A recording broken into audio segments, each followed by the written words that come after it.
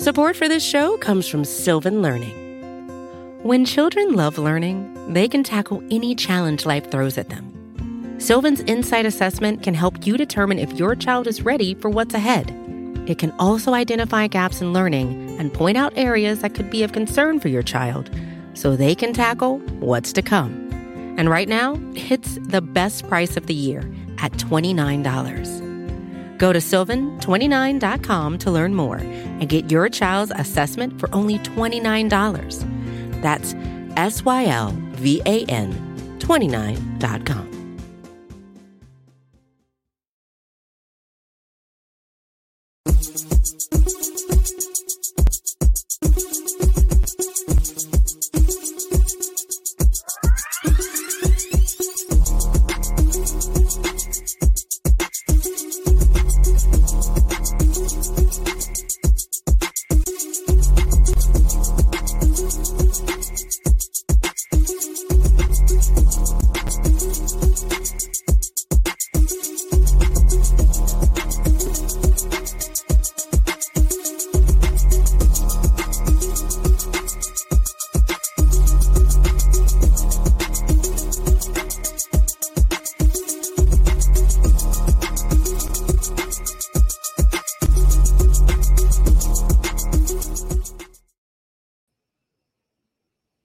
It is a joyful day for Bengals fans for a number of different reasons. The roster has been mostly settled. A lot of familiar faces who we thought maybe were gone have come back.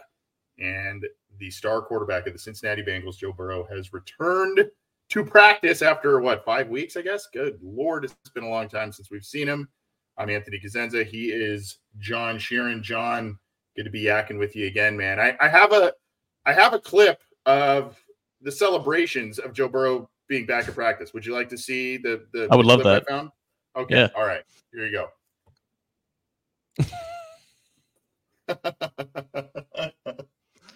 This is the collective Bengals fans right there. There they are.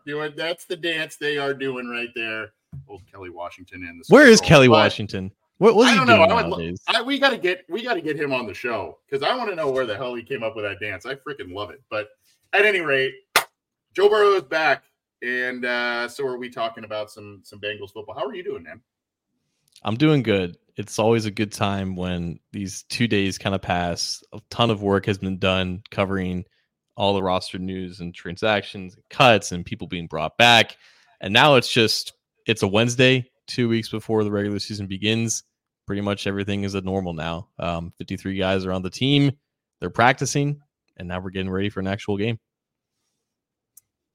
We are getting ready for an actual game. I kind of talked about it a little bit yesterday, and John and I talked about it before we took the air here. We are working behind the scenes on getting some different guests, some cool guests. And once we get those locked in, we'll definitely drop the news on those. So you'll want to keep your eyes and ears open for that. But a lot going on these past few days, a lot going on for the positive. Some questions about the roster, some questions about the practice squad and other things there. The Bengals were looking like it looks as if they're going to be able to keep a lot of important players or guys that they just couldn't make room for on the 53, but still have been, of late, important players, guys they have relied upon, especially in the special teams area. So good to see some of those guys back. We'll talk about that. We'll talk about the roster. I yacked about the roster yesterday, but I want to hear my friend's take over here about what he saw and how it shook up. And then, of course, we'll talk about the return of Joe Burrow and all of that. Before we get to all of that, just want to remind everybody that you can subscribe underneath John there. There is a show icon next to the Cincy Jungle SB Nation icon there. You can click that to subscribe to the Orange and Black Insider YouTube channel. Click the bell to be notified when we go live, when new content is available.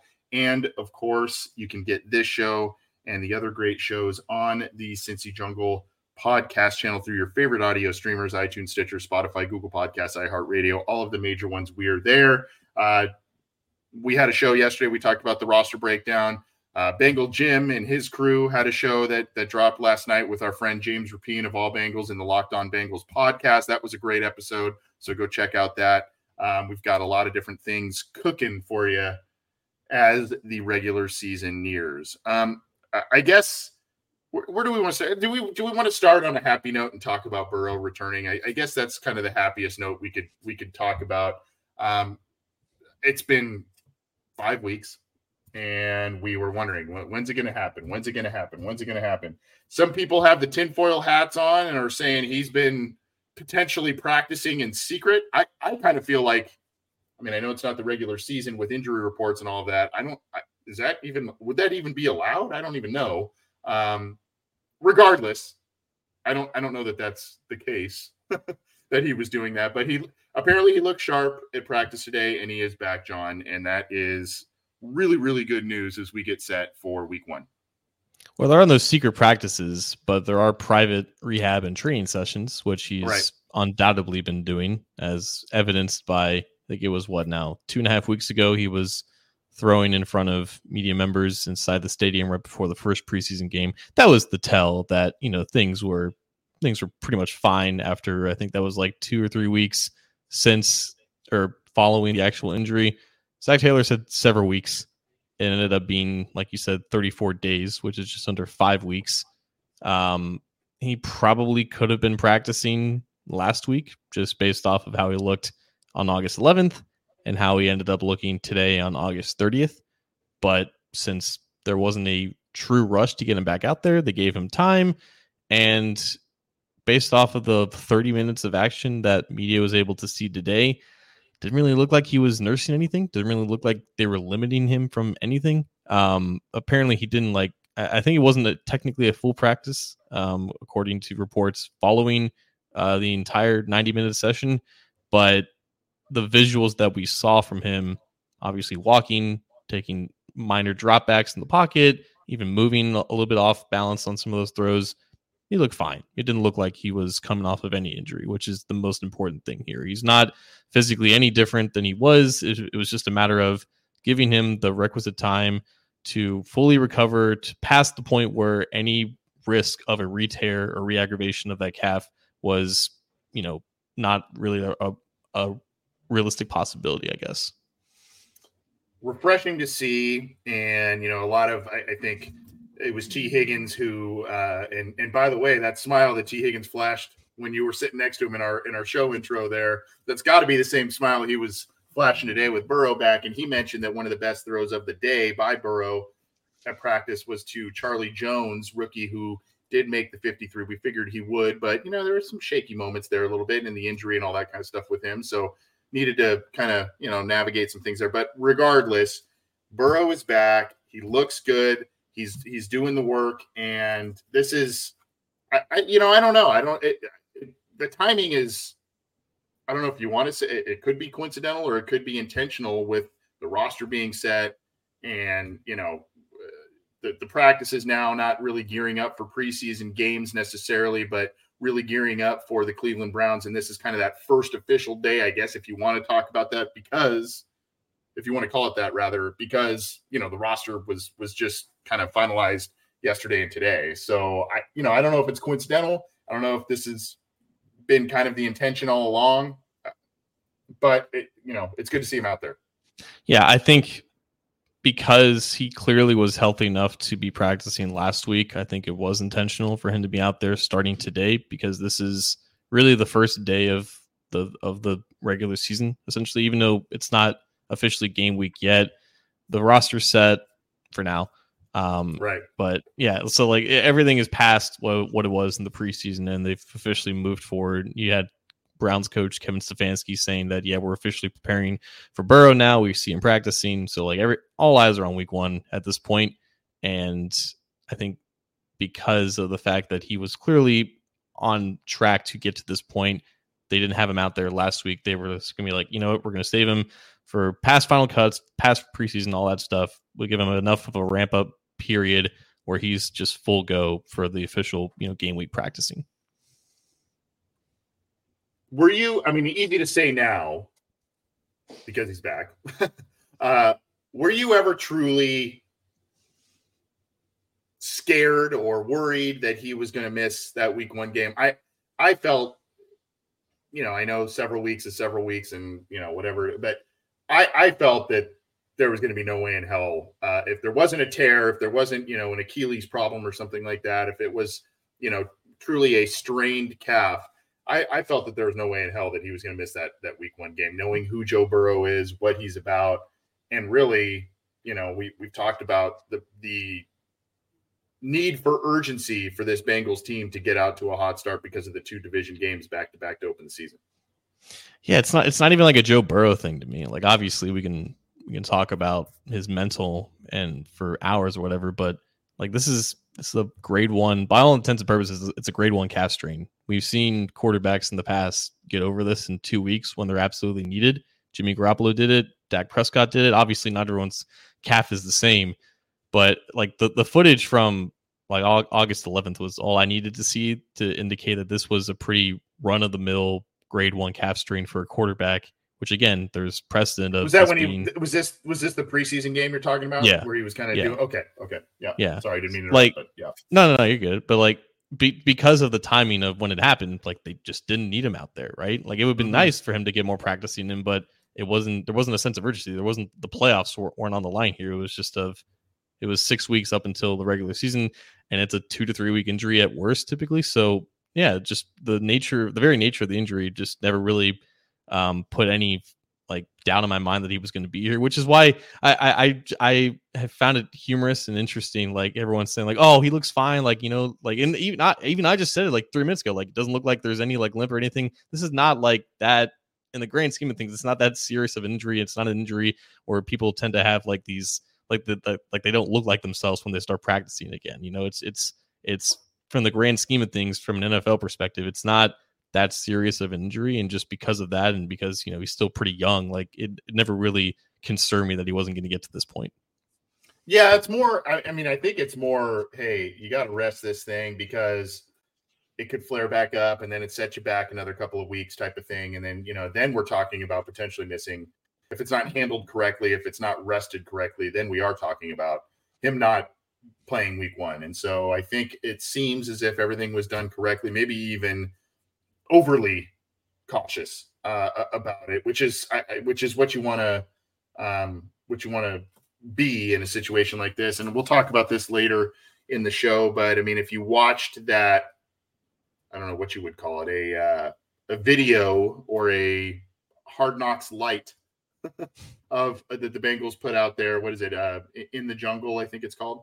From the Jungle. From the Jungle, yes. If you watched that, you would have seen, and you heard Logan Wilson talk about Zach Taylor being a player's coach and all that kind of stuff. So, I mean, that's that, and how he treats Logan Wilson in his presser. They clipped it. How he talks about how this team treats injuries to their players and their star players and everything, and going about that the right way, and not, pushing them when they're not ready to do that. So that is all good news. Joe Burrow's back. We're excited about that. The Bengals Nation is excited about that, and bodes well for week 1. And now we are talking about him getting, essentially a week and a half's worth, if not a little more, worth of true practice time, and not, going out there completely without any practices for 5 weeks, that sort of thing. He's getting some practice reps in. He's working with his guys, and, they're going to move forward from there. I want to talk about the roster, John, to kind of pivot a little bit here. I yacked about it a lot yesterday. I was more I gave a few of my thoughts and everything, but more informational. To me, not a ton of surprises. There were a couple of, oh, man, they let Raymond Johnson go. Oh, man, they let Dominique Davis go. We'll talk about the practice squad in just a minute. Davis was, I think, is reported to be back on that practice squad, so that's good news there. But what as you saw the roster kind of shape up in these, the past 24, 48 hours, what has kind of been your impressions of it? Were there surprises to you? Or was it pretty much kind of how you saw it shake out? It's pretty close to chalk. I think we would have expected 7 receivers and 9 offensive linemen instead of 6 receivers and 10 offensive linemen. 10, yeah. I think that was initially a shock to me until I kind of started rationalizing a little bit more, because there is like a rule where if you have 8 active offensive linemen for game days, you can activate, I think, 2 extra players for just the active roster. So it goes from like 46 to 48. So it makes sense to just go heavy there for the sake of making sure that 8 are actually active for that group of like 5 reserves, because they're essentially 2 deep at each of the offensive line positions now. I don't know who would be inactive other than like Jackson Carman's probably not dressing, and maybe one of like Trey Hill or Cody Ford isn't dressing either. So like we'll see what happens when we get to that. But that was my initial surprise, and obviously the biggest surprise cut going from 7 receivers to 6 receivers would be Stanley Morgan, but he's in the building, right? And that's kind of how you have to look at after 24 hours after final cuts, like who's still in the locker room and who isn't. So Stanley Morgan, obviously a pretty assumed agreement that, hey, we're gonna release you here just for the sake of the numbers, but we would love to have you back in the practice squad. While accounts, I wouldn't be surprised if he's even active for week 1 just for special teams purposes, just to so like they can have that just to start.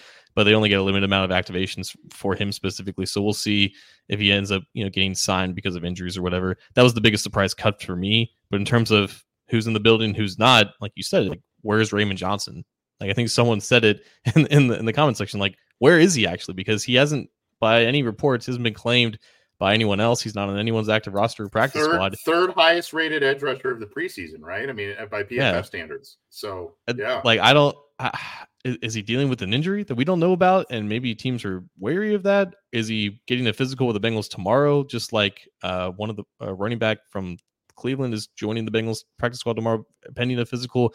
I don't know if it's just not been reported, but like it doesn't make sense if they have at least one more practice squad opening and Raymond Johnson is not on it, considering how he played. So that's a big mystery to me.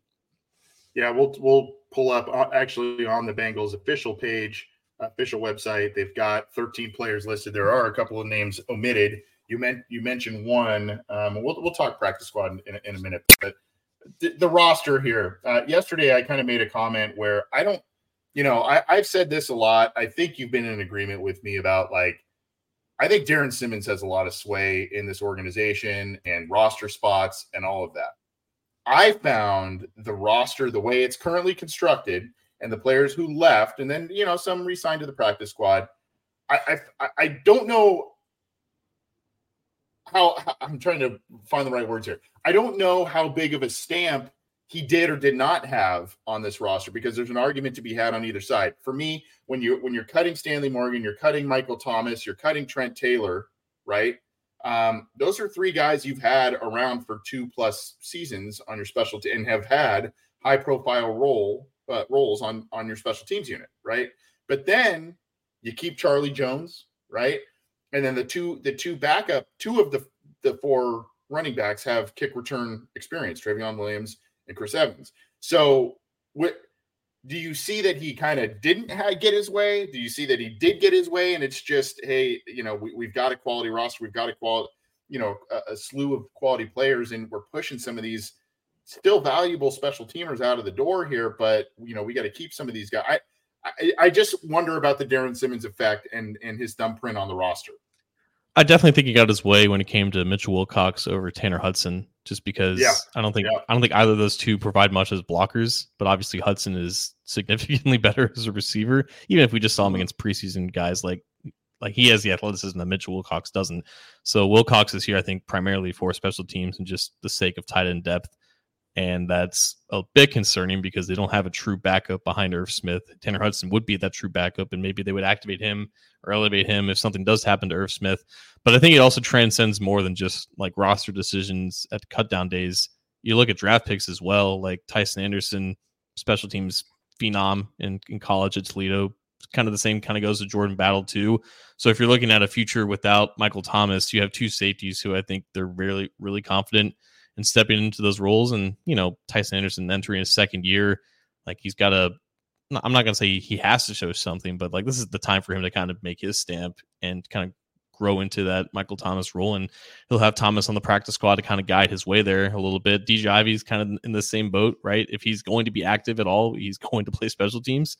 And like you said, like a lot of the running backs have value there as well. So I think you're seeing it all often in the draft as well. as some of these roster decisions. So I'm not going to say that Darren Simmons didn't have like a big stamp in just the construction of this roster, because I think it also started, back when they were scouting these guys in college as well. Yeah, I just, you mentioned some of those names, and I mean, I know you don't necessarily look for in the preseason training camp, that sort of thing. Hey, outstanding special teams play, right? I mean, you're looking for these backups to do stuff on defense. What just strikes me, though, is those names that you mentioned were guys that were not, doing a lot of, at least not on the surface level, a lot of great work on the special teams. It's more there, Tyson Anderson, 2 interceptions, pick 6 on defense, right? DJ Ivey, all over the place in practices and did some nice things in the preseason on defense, right? So I guess that's a little bit where not that Simmons settled for players, but it's more like, hey, I recognize the value that these guys have on offense, on defense. And so, yes, I think they can be molded into, or are already molded into, quality special teams players. But I mean, these guys are, Charlie Jones is kept around for his kick return ability too, but these guys are kept around. Some of these guys have been kept around because of their plays this preseason and training camp on defense, on offense, not so much big time special teams plays. Yeah. And Charlie Jones, that's another example, right? That was a 4th round pick, and he was picked partly because of his value as a returner. And we didn't see a ton of that in the preseason. Like, he got reps returning punts, but that they made the decision to, keep him and let Trent Taylor test the waters, and ended up going with the Chicago Bears. So that there's a change of the guard there too. I think you only have one player on the team who's over the age of 30, and it's the center, and Ted Karras. So this roster got really young, primarily because, like you're alluding to, they chose to just move on from some of these veterans, primarily who had a lot of special teams value. And that's an interesting development, because this team is hardened in a lot of ways, considering the amount of football that they've played in the past 2 years. And yet I think their average age is 25 and a half, which is even younger than they were last year. So it's an interesting way of how they're continuing to build and reload this team. And now it's about if Simmons can develop even more special teams aces who are just kind of finding themselves into their NFL careers. Yeah. Well, before we get to practice squad and talking about some of those guys, Jerry Lowell in the live YouTube brings up a point about Osai. Now, the latest on him, high ankle sprain. I think it was Kelsey Conway from the Cincinnati Enquirer on Twitter who put out something a little bit ago this afternoon saying she spoke to Osai, and his doctor said basically about 4 weeks is what you can expect. They're going to re-examine in 2 weeks to see where he's at with things. Unfortunately, high ankle sprains are gnarly, and sometimes high ankle sprains are worse than breaking the freaking thing, right? So, she brings up a point here. Does Osai go on IR, IR return possibly, and then they bring back Johnson? They didn't do that immediately. They probably wanted to, make sure that everything was settled on the roster first and then make that move. I think they could have made it by, 1 p.m. today, 4 p.m. today, something like that, Eastern, where they kind of start making some of those moves. I don't know that he goes on IR return because it's sounding like he may not be back until week 3. I don't know that they do that. What do you think about that? This is tricky. I think we've seen this in the past where it's kind of right at that threshold, that proposed timeline, that projected timeline, right at when he could return from IR. It's a matter of how much do you want that roster spot. And I think Jerry brings up a good point. Logistically, you would replace one edge rusher with another, and that makes sense. You also have to consider who's actually going to be playing on game days, right? If you were to bring back Raymond Johnson and essentially replace him with Joseph Osai, then I think that speaks a lot about Myles Murphy and maybe even potentially Cam Sample, because right now they have 4 healthy edges. Typically, you only activate 4. So if you're bringing back Johnson, presumably you're gonna play him, unless they just want to bring him back for the sake of depth, which that's totally fine. But if they wanted to do that, then they probably would have added him back on the practice squad if he's not been claimed by anyone else. So to me, I don't know what you do with that roster spot. Presumably you would fill it with someone who's actually going to play, which is why Stanley Morgan popped into my mind initially, because he does have actual value when he's out on the field because he's playing special teams. So yeah, I don't know if that's as simple as it sounds in theory, because you still have to have, a certain number of players sit and be inactive. And I think right now they have 4 guys that they want to dress. And I don't know, like if Osai was healthy, I don't think Miles Murphy plays. But since he's not, like, I think that just kind of forces him into this trial by fire era. And I don't know if they want to play this undrafted guy that just balled out in the preseason, if they want to just throw him out there against actual starters. I don't know. I don't know what they want to do, but I don't think it's like cut and dry, bring back Johnson to replace Osai, I guess. I think you're muted. Yeah, that could be the tinfoil hat theory, though, right? I mean, that could be where, why we haven't seen a move on Raymond Johnson, at least to this point, and maybe happening while we're taking the air here. Maybe there is one of those kind of handshake agreements, verbal agreements that say, hey, we're going to find out more about this Osai injury, how much time he may miss. Maybe we do an IR return with him, bring Raymond Johnson back for 2 games, 3 games to fill that roster spot. And that's why he has not committed to a practice squad somewhere. So, I mean, that could be kind of a little bit of what's happening there, but disappointing news for Joseph Osai, who was really, the development's coming a long way with him. And this was kind of set to be, a breakout year. And here he goes, has a, somewhat significant injury in a meaningless preseason game, particularly the third one. It's I feel bad for the guy, but Bengals may, that's something to watch there. They did not. I was certain that they were going to do something on the waiver wire claims, and they did not. This was one of the few times, if the only time, I keep meaning to research this and I can't remember, but I know they've done it at least a few times under Zach Taylor, where they've claimed some guys on the roster, but it also speaks to the quality that they have on the roster, right? I mean, it speaks to the shape of the roster, the quality of players that they have, that they don't need to kind of net some of these guys, and then some of the quality players that they let go that showed well in the preseason. Most of them have come back, or veterans they've had have come back on the practice squad. Yeah, I honestly expected like a swap for Trey Hill at the offensive line. Honestly, I think there was like a handful of guys who were available that I think they're just better than Trey Hill. Like he was not really good in the preseason. I honestly didn't really expect him to make the roster, and he ended up being that 10th offensive lineman, and they clearly just want to keep him around. But again, like they could have swapped him out for a guy who was clearly better, who can play center and guard, and just keep him on the practice squad, but they chose not to do that. Also, just real quick on the note for Osai, because I wanted to mention this.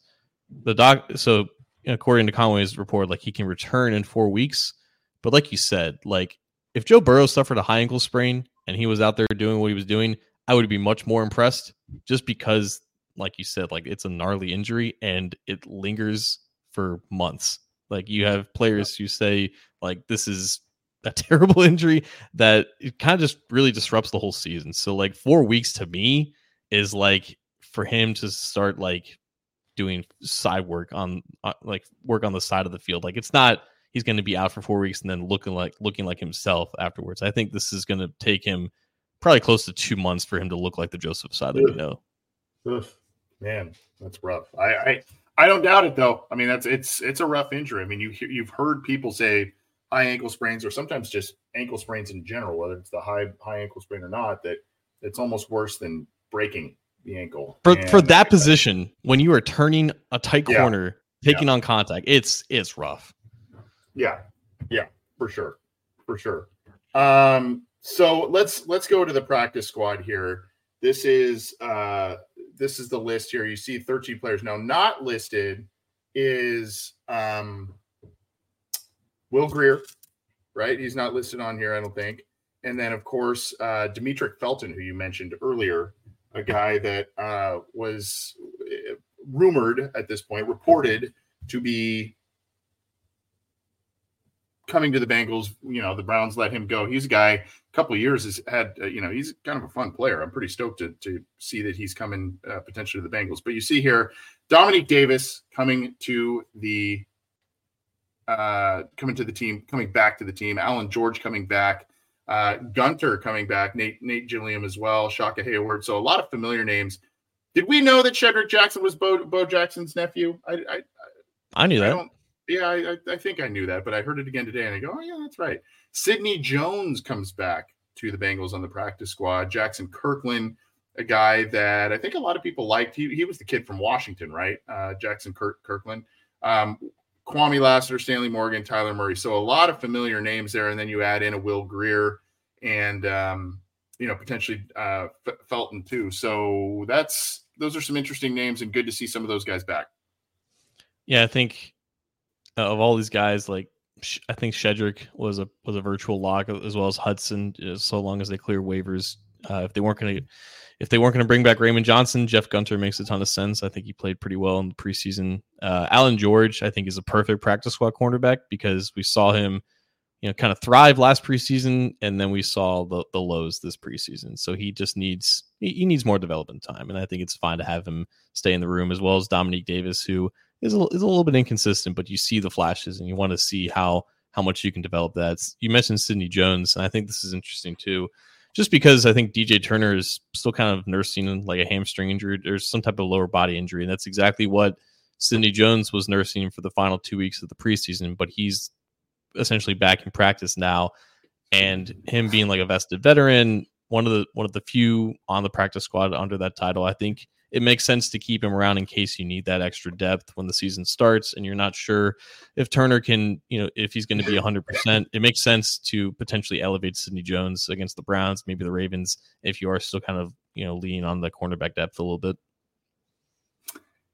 Do you buy into the idea at all, if Felton it does land with the Bengals, that this is in part a little bit of picking the brain of him for their opponent? Do you buy into that at all? I don't know. This is the second time in the past 3 years that they've picked up a guy on the practice squad for the week one opponent. I don't really believe, like, Jake Browning was the other one because he played for the Vikings, and then they played the Vikings week one in 2021, the game that me and Anthony met for the first time. That's right. I don't think that was primarily to pick, to get the Vikings playbook, because I think they clearly like something in Browning for him to be quarterback 2 years later. They usually keep a running back on the practice squad. I guess Felton's not a traditional running back. He's more of that gadget, almost like a Puka Williams type of receiver / running back, a guy that can be used in the open field. But it doesn't hurt, I guess, to just have that extra layer of incentive, I guess. Yeah, the good news, though, again, with some of these names here, you look at it again. I did cut off Michael Thomas there. Sorry about that. The good news, though, I mean, some of these guys, you look here, Dominique Davis, a guy that could be called up if you feel you need that, whether it's an injury or otherwise. Hudson, who had a great preseason, a guy that, you could say the same there. You mentioned the value potentially of Sidney Jones, and a call-up situation there. So, and then, yeah, it does say we'll also sign Will Greer to the practice squad. So it's noted there. But 16-player limit. There are at least 14, maybe 15 accounted for, it would seem, if you do throw in Felton. And Felton's a fun player, man. I think he had a little bit of a down year this last year, but, man, I remember him a couple of years ago, and he's kind of a very versatile guy, if I remember correctly. Like, he was used a lot in the passing game, and obviously the Browns know how to sport a running game, that sort of thing. So if he comes to the Bengals, that's a fun one. Yeah, so he played mostly his rookie season as a receiver with the Browns. I think he had like 18 receptions, about 180 yards, and 2 touchdowns. He also got some return work. He didn't play as much last year because he was kind of transitioning more toward to being a running back. He was in competition to be running back 3 in that room, but then they traded for, I believe, Pierre Strong right before cutdowns, which essentially kind of nixed that battle a little bit. So yeah, fun player. We'll see what they can kind of develop out of him, but he's not playing anytime soon, I guess. Yeah. What do you make of the quarterback situation behind Burrow? They kept Browning, a guy they've worked with and tried to develop, like you said, the past couple of years here. And then they go out and get Greer, who had an outstanding preseason, and a guy, if you remember, man, I mean, there were a lot of Bengals fans in 2019 who were saying draft this guy and have him challenge Andy Dalton. So, I mean, Now he's here. He's on the practice squad. Your take on the quarterback situation based on what they have done here with those three? I think it's fine. Like, again, Browning outplayed Simeon for most of practice, for most of the preseason. That decision made sense. There were other quarterbacks aside from Will Grier that I think made sense to challenge Browning for QB2, like PJ Walker, who ended up going with the Browns. Bailey Zappi went unclaimed and is now back on the practice squad for New England, who has, I think they have just Mac Jones on the active roster, which is a very Belichick move, I guess, because we can't really explain it, but we just have to trust him. But Will Grier had arguably the best preseason quarterback performance in recent memory. Was the only one this year with over 300 passing yards, and this just happened last weekend against the Raiders. I think 305 passing yards, 2 touchdowns through the air. He added like 50 or so rushing yards and a couple touchdowns on the ground. He got the whole game to really showcase himself, and by design, the Cowboys traded for Trey Lance right before the game, so he was going to be quarterback 2. They still have Cooper Rush, who they re-signed in the offseason, and apparently the Bengals were, I guess, in on him, according to the Cowboys website. Will Grier was also in quarterback 4 in Dallas, so he had the whole game to kind of audition for the rest of the NFL. And the Bengals rightfully like what they saw. He looked really, really good in that game. Beyond just the highlights of him running around, like he was really accurate on some of the more just remedial throws, but he was nailing some tight windows and throwing with timing, with poise. Like it's been 5 years, I think, since he's been in the league.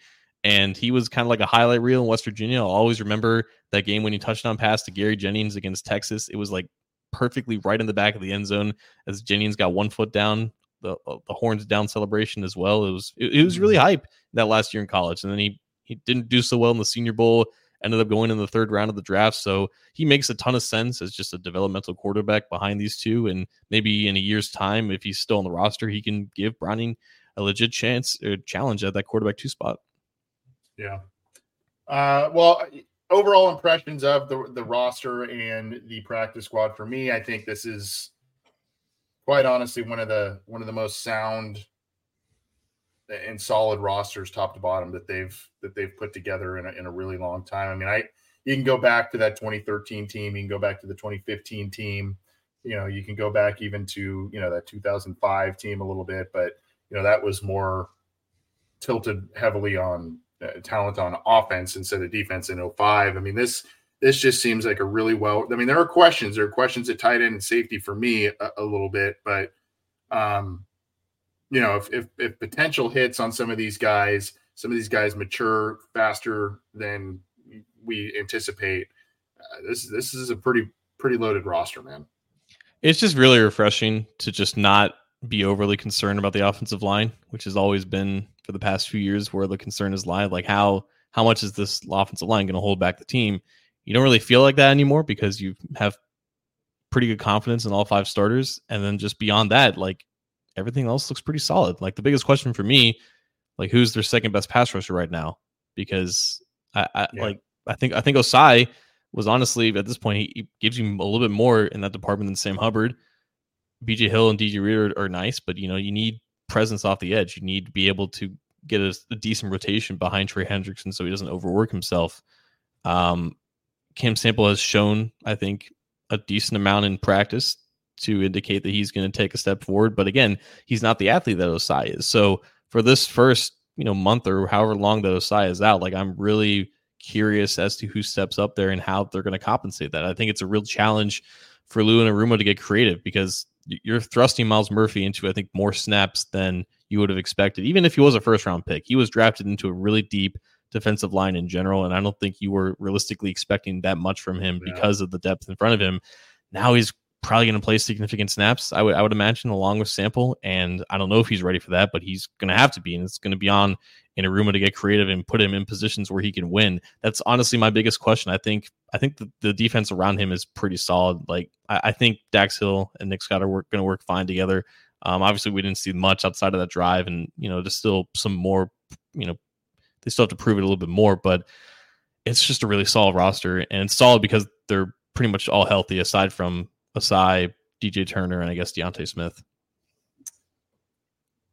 Which players, and I guess you would look at the practice squad primarily. I mean, In your, because I don't remember offhand, in your roster predictions, did you have any of these undrafted guys, any of these guys making the roster that are now on the practice squad? Be it a Raymond Johnson, be it a Dominique Davis, be it Tanner Hudson, or Michael Thomas, Sidney Jones, any of those guys? Or did you pretty much expect that those guys were going to be let go?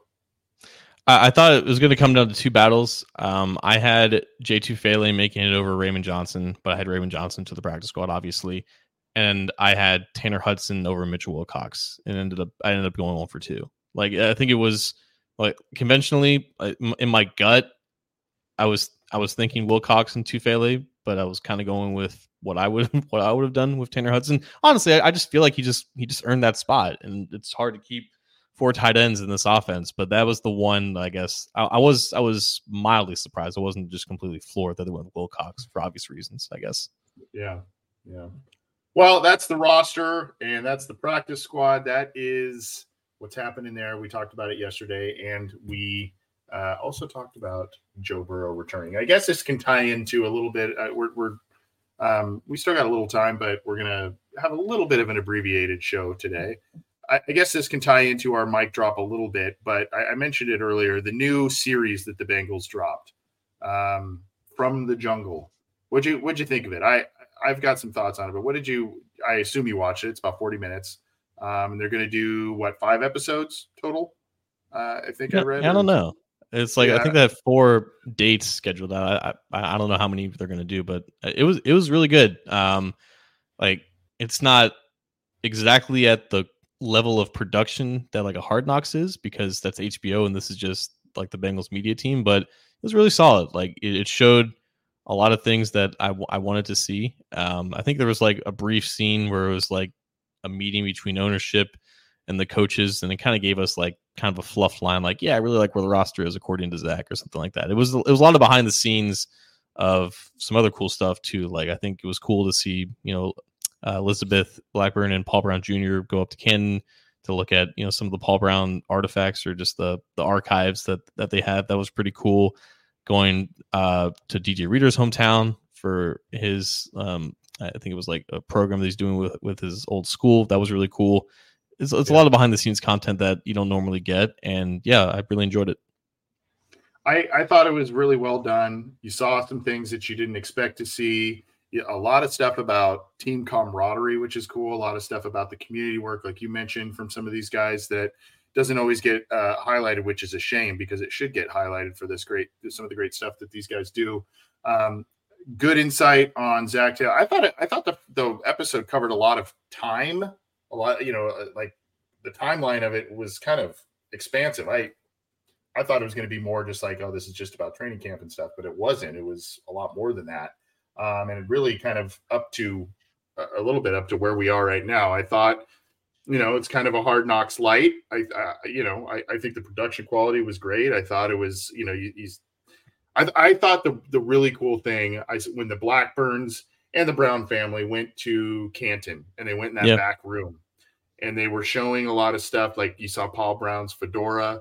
You saw some of his old scouting reports, and you could tell it was typed on a freaking typewriter, which was, it's just really, really cool. And you see, I think, unfortunate. It's really unfortunate that, because of the Bengals' lack of success before, just in general as a franchise, what gets lost in that is the innovations and everything that Paul Brown did. Now, there was a really good documentary by the NFL Network. It's that A Football Life, and they did one on Paul Brown, and they highlighted a lot of this stuff that he was kind of the innovator of. And I don't think the general public, maybe a lot of Bengals fans know, but I don't think a lot of people outside of the Bengals sphere know exactly the impact of what Paul Brown did from a number of different perspectives, who he embraced on his team as a coach, and the playbooks, all that kind of stuff, scouting reports, everything. I thought it was really, really cool.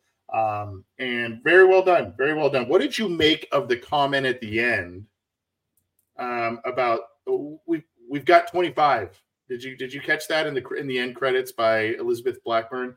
She was talking with, I forget who it was. I don't know if it was Stephen Radisevich. He was talking Yeah. about like the money needed to sign a Yeah. undrafted free agent. Yeah. Some people were saying, "Oh, is that about signing a different player or an extension or that sort of thing?" No, but I mean, you kind of see the hustle and bustle, you see the history, you see everything with this team, and you got a little behind the scenes look, and I thought it was really neat. I don't know if it was the opening shot, but it obviously opened on Zach Taylor talking in the car to a camera, and Zach he's a fellow East Sider in Cincinnati. I live in Hyde Park. He lives kind of near Mount Lookout, which is like about 5-10 minutes from my apartment. I know you guys hang out all the time. Yeah. Well, of course, yeah. We go to Mount Lookout Tavern. I want to try to contact a geo guesser locator. Essentially people who are professionals in locating where specific images and locations are on Google Maps. Like the street that he was driving down, it looks so familiar, but it's just like it just looks like a run the mill street with grass, and it has a little bit of a curve. But I swear I've driven down that street before, and I would love to identify the exact location of that street. Not to stalk Zach on his way to work or anything, but I was curious where that was. Like I was trying to figure out if I recognize that street. If I look at it a little bit harder, I might be able to identify it. But it's really cool, like it just these guys are just in your backyard, and they're just like, this is their job. Their job is doing things, and then our job is covering the things that they do, and we get to see parts of it that we're not really privy normally to see, which is really cool.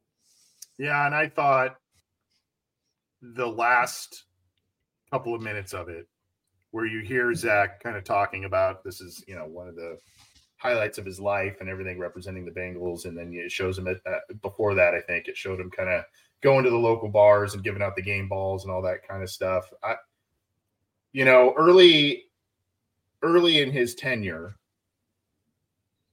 and after the covering, we do these post-game shows, and sometimes we try and just be objective and informative, and not try and interject a lot of emotion or opinion and all that kind of stuff. But it was hard in 2019 and 2020 when this team was getting its ass kicked by the Steelers, and you're seeing them make all these mistakes and all this kind of stuff. I mean, it was hard to kind of keep a level head with everything, and you go, what's the plan here? And everybody's stating this is Dave Shula and blah blah blah blah blah, and that the whole deal.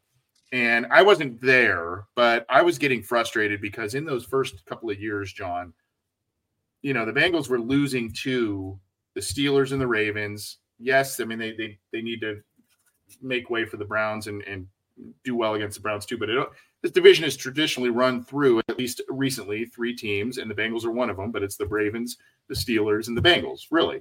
And so the first couple of years, when you saw those teams just take it to the Bengals on a couple of times, one was actually Joe Burrow's first Monday night game against the Steelers. I think they took it to him there, if I remember correctly. And then of course, the Lamar Jackson on Nick Vigil, that spin deal that we've seen 800,000 times. It was disheartening, and we kind of wondered, what's the plan? What's the direction of this team?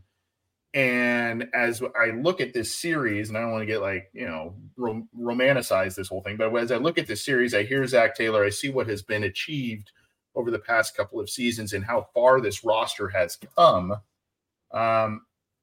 It's really cool to not only hear his words and how much this means to him, but it's really, really neat to see just how far. Yes, Joe Burrow is a huge part of that. Yes, Jamar Chase, T. Higgins, all these guys, it's all been a big part of it, but so has outside free agency.